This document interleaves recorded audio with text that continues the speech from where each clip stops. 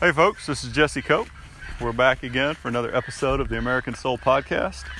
Hope y'all are doing well. We're going to go for one of our little walks today. I'm sure you can hear the guineas are out in force in the background. That's about it right now, honestly. Gorgeous day.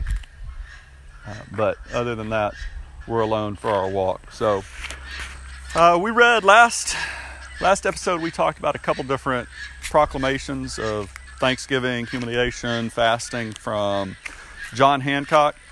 And today we're going to get through at least one by Lincoln. We did one of his about a week or two ago, I think. So we're going to keep up with this little trend and we're going to go through. This is pretty hefty, folks, but we're going to try and find our way through it.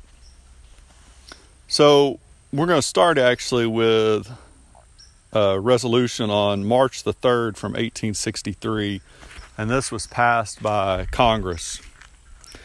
Resolved that devoutly recognizing the supreme authority and just government of Almighty God in all the affairs of men and nations, and sincerely believing that no people, however great in numbers and resources, or however strong in the justness of their cause, can prosper without his favor, and at the same time deploring the national offenses which have provoked his righteous judgment, yet encouraged in this day of trouble by his assurance of his word, to seek him for succor according to his appointed way, through Jesus Christ, the Senate of the United States does hereby request the President of the United States, by his proclamation, to designate and set apart a day for national prayer and humiliation. A couple things here, folks. I mean, I know this sounds like I'm beating a dead horse for those of y'all that listen episode after episode, but we have to work on this muscle memory, because if we didn't need to, we wouldn't be in the situation we're in today, which is a country that has forgotten who we are. And so forgetting who we are, we've started to destroy ourselves. And we're doing a really good job of it right now, because, folks, it's not the national politicians, national leaders, whether you're talking about politically or whether you're talking about culture, from like Hollywood and movie stars to the NBA or NFL, or national leaders in specific professions like doctors or lawyers. The problem today is the average everyday citizen that keeps supporting these evil values that we see across the country. That's the real issue. And we have someone leaving, so I must stop and talk to them. So we'll keep going. My father leaving, passing down the dirt road, and now I have one of my daughters out walking with me. I'm gonna wave at him. So the point, folks, though, is we have to change at the people level, at the common everyday citizen. That's where these issues are happening. That's what drives everything else, folks. If we have a good people, that quote I use so often, John Adams, a moral and religious people, our laws, our government, our Constitution works. If we don't, if we have an obstinate, irreligious, and immoral people who choose to follow the world, then our country doesn't work.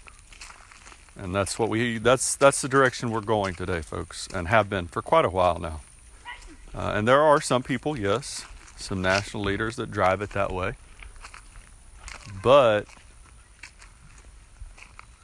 people that choose to follow them, that continue to support or vote for or be indifferent to those values that go against our founding faith and principles, against the teachings of Christ, which our country's based on, that's the problem. That's when we run into disaster like we're headed toward.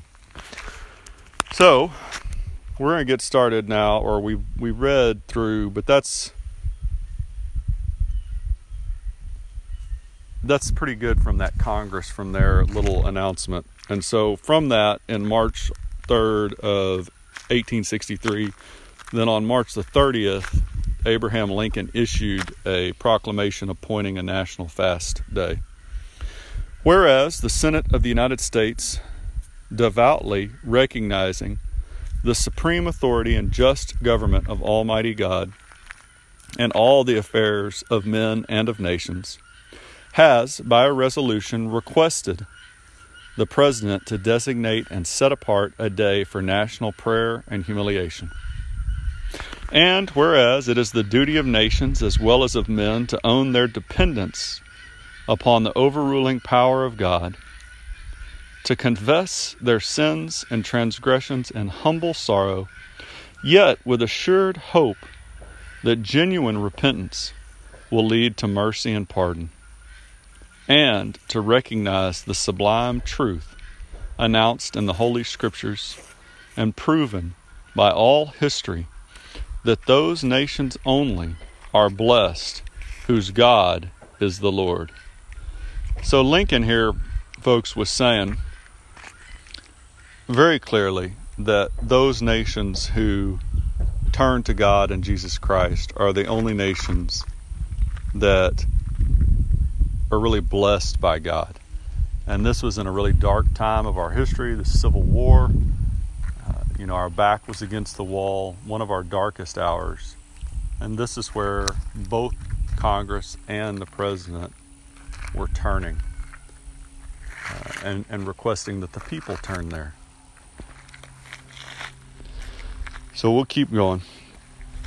And insomuch as we know that by his divine law, nations, like individuals, are subjugated to punishments and chastisement in the world, may we not justly fear that the awful calamity of civil war, which now desolates the land, may be but a punishment inflicted upon us for our presumptuous sins, to the needful end of our national reformation as a whole people.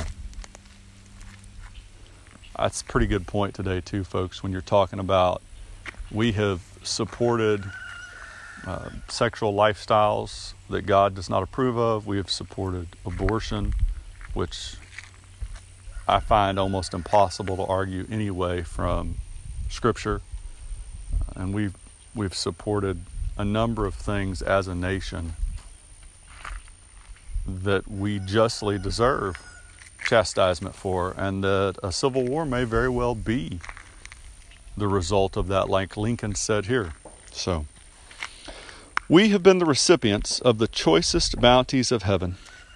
We have been preserved these many years in peace and prosperity.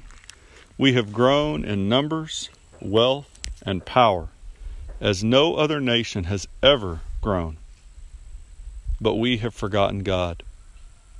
We have forgotten the gracious hand which preserved us in peace and multiplied and enriched and strengthened us. And we have vainly imagined in the deceitfulness of our hearts that all these blessings were produced by some superior wisdom and virtue of our own. That's a great line, folks, one that I've read a number of times. The reason America is great isn't because we're stronger, faster, or better in the sense of abilities or talents than others across the world. The reason is because of our relationship with God and Jesus Christ. That's really, when you get down to it, you can see this on your own at your local community level. The thing that makes good men and women better than others, because this idea that we're all equally good and bad today is just total nonsense. And it's not biblical on top of that for those of y'all that are Christian that are listening to this. Or the thing that makes communities better or worse than other communities, which is blatantly obvious when you look out across the nation, is the character of their people. And in America, that character is tied directly to God and Jesus Christ. I got a comment the other day saying, well, if you're saying that the only way to have that there's no people that are even remotely moral at all if they don't believe in Jesus Christ as the Son of God, that's just bigoted and stupid and ignorant.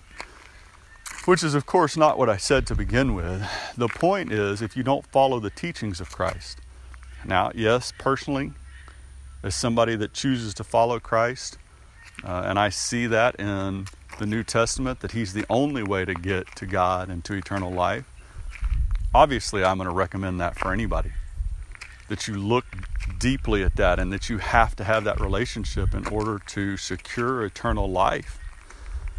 But in America, the deal is, if you choose not to believe in Jesus Christ as the Son of God, that's your right, your freedom, as our founders talked about. You can't force somebody to faith. You can't force somebody not to have faith. That is totally an individual choice. However, if we don't follow those teachings, then we bring disaster upon ourselves. And especially when we start to, what Lincoln was referring to here is when we start to get cocky and think that all this wealth and power that we've had is because we're some kind of superior beings, that we have this great wisdom or strength or whatever that nobody else in the world has. That's when we run into problems. The point is that when we use what we have and follow the teachings of Christ, that's where everything we have as a nation, as a community, as an individual in America, that's where that greatness comes from. And so he was saying in the midst of a civil war, he was saying, we have got to turn back to God because we've forgotten him and forgotten that he's the one that has preserved us in peace and strengthened us. It's a huge point, folks. But we'll keep going.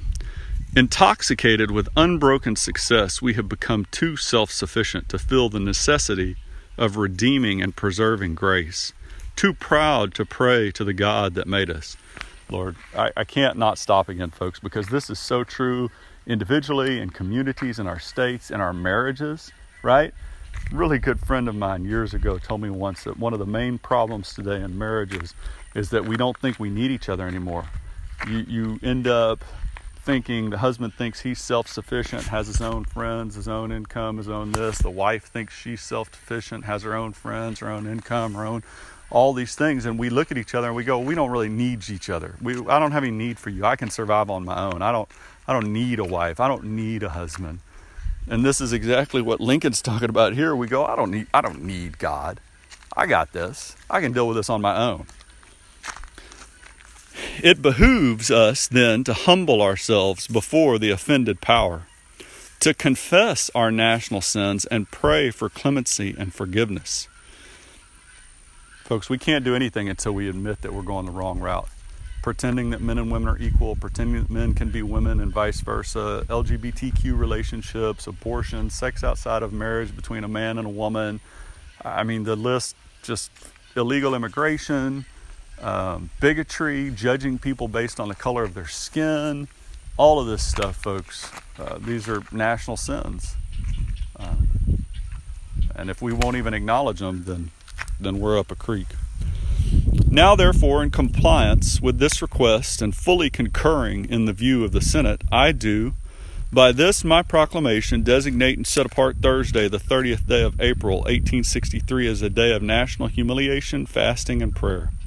And I do hereby request all the people to abstain on that day from their ordinary secular pursuits and to unite at their several places of public worship and their respective homes in keeping the day holy to the Lord and devoted to the humble discharge of the religious duties proper to that solemn occasion. All this being done in sincerity and truth, let us then rest humbly in the hope authorized by the divine teachings that the united cry of a nation will be heard on high and answered with blessing, no less than the pardon of our national sins and the restoration of our now divided and suffering country to its former happy condition of unity and peace.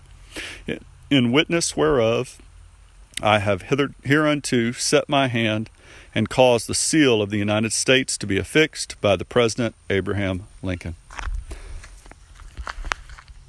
Again, you've got to turn back to Jesus Christ, folks, as a nation. And Lord, we could use, and we're not going to get it, But we could use a national day of thanksgiving, humiliation, turning to God for the forgiveness of our sins and asking Him to direct us again and guide us. But it's got to be as a nation, folks. It's the same thing you see in a family. If you've only got one person that's turned toward God, or half the family's turned toward God and half isn't, it's going to cause a split. And if we only have half or part or a small fraction of the country here turned toward God and the rest isn't, it's going to cause a split. And it may be a split like the Civil War, like Lincoln was embroiled in. It may be a confrontation like the Revolutionary War. It could take different forms. But the two sides can't coexist, folks, and I think that's pretty clear from that last little paragraph that Lincoln said, we're divided, and we've got to turn to God to unite us. That's the only hope. That's the only way that we can have reconciliation and unity, is to turn back to God and Jesus Christ.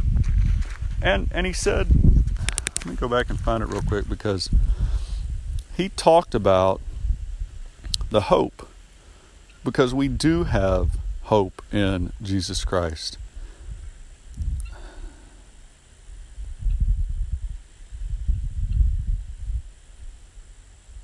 Yeah, there. Took me a minute. I'm sorry, folks. To confess their sins and transgressions in humble sorrow, yet with assured hope that genuine repentance will lead to mercy and pardon. If we really have genuine repentance, folks, and turn to God in that manner, He'll hear us. The outcome may not be exactly what we think it ought to be, but He will hear us. He will respond. And Lincoln knew that, our nation knew that, and we need to remember it. So, thank y'all again for joining me, for giving me a little bit of your time. Hope y'all have a wonderful rest of whatever is left of your day. Think about these words as we go into Thanksgiving this year from President Lincoln and others. We'll keep reading some more for the next week or so. God bless y'all. God bless America, and we'll talk to y'all again real soon.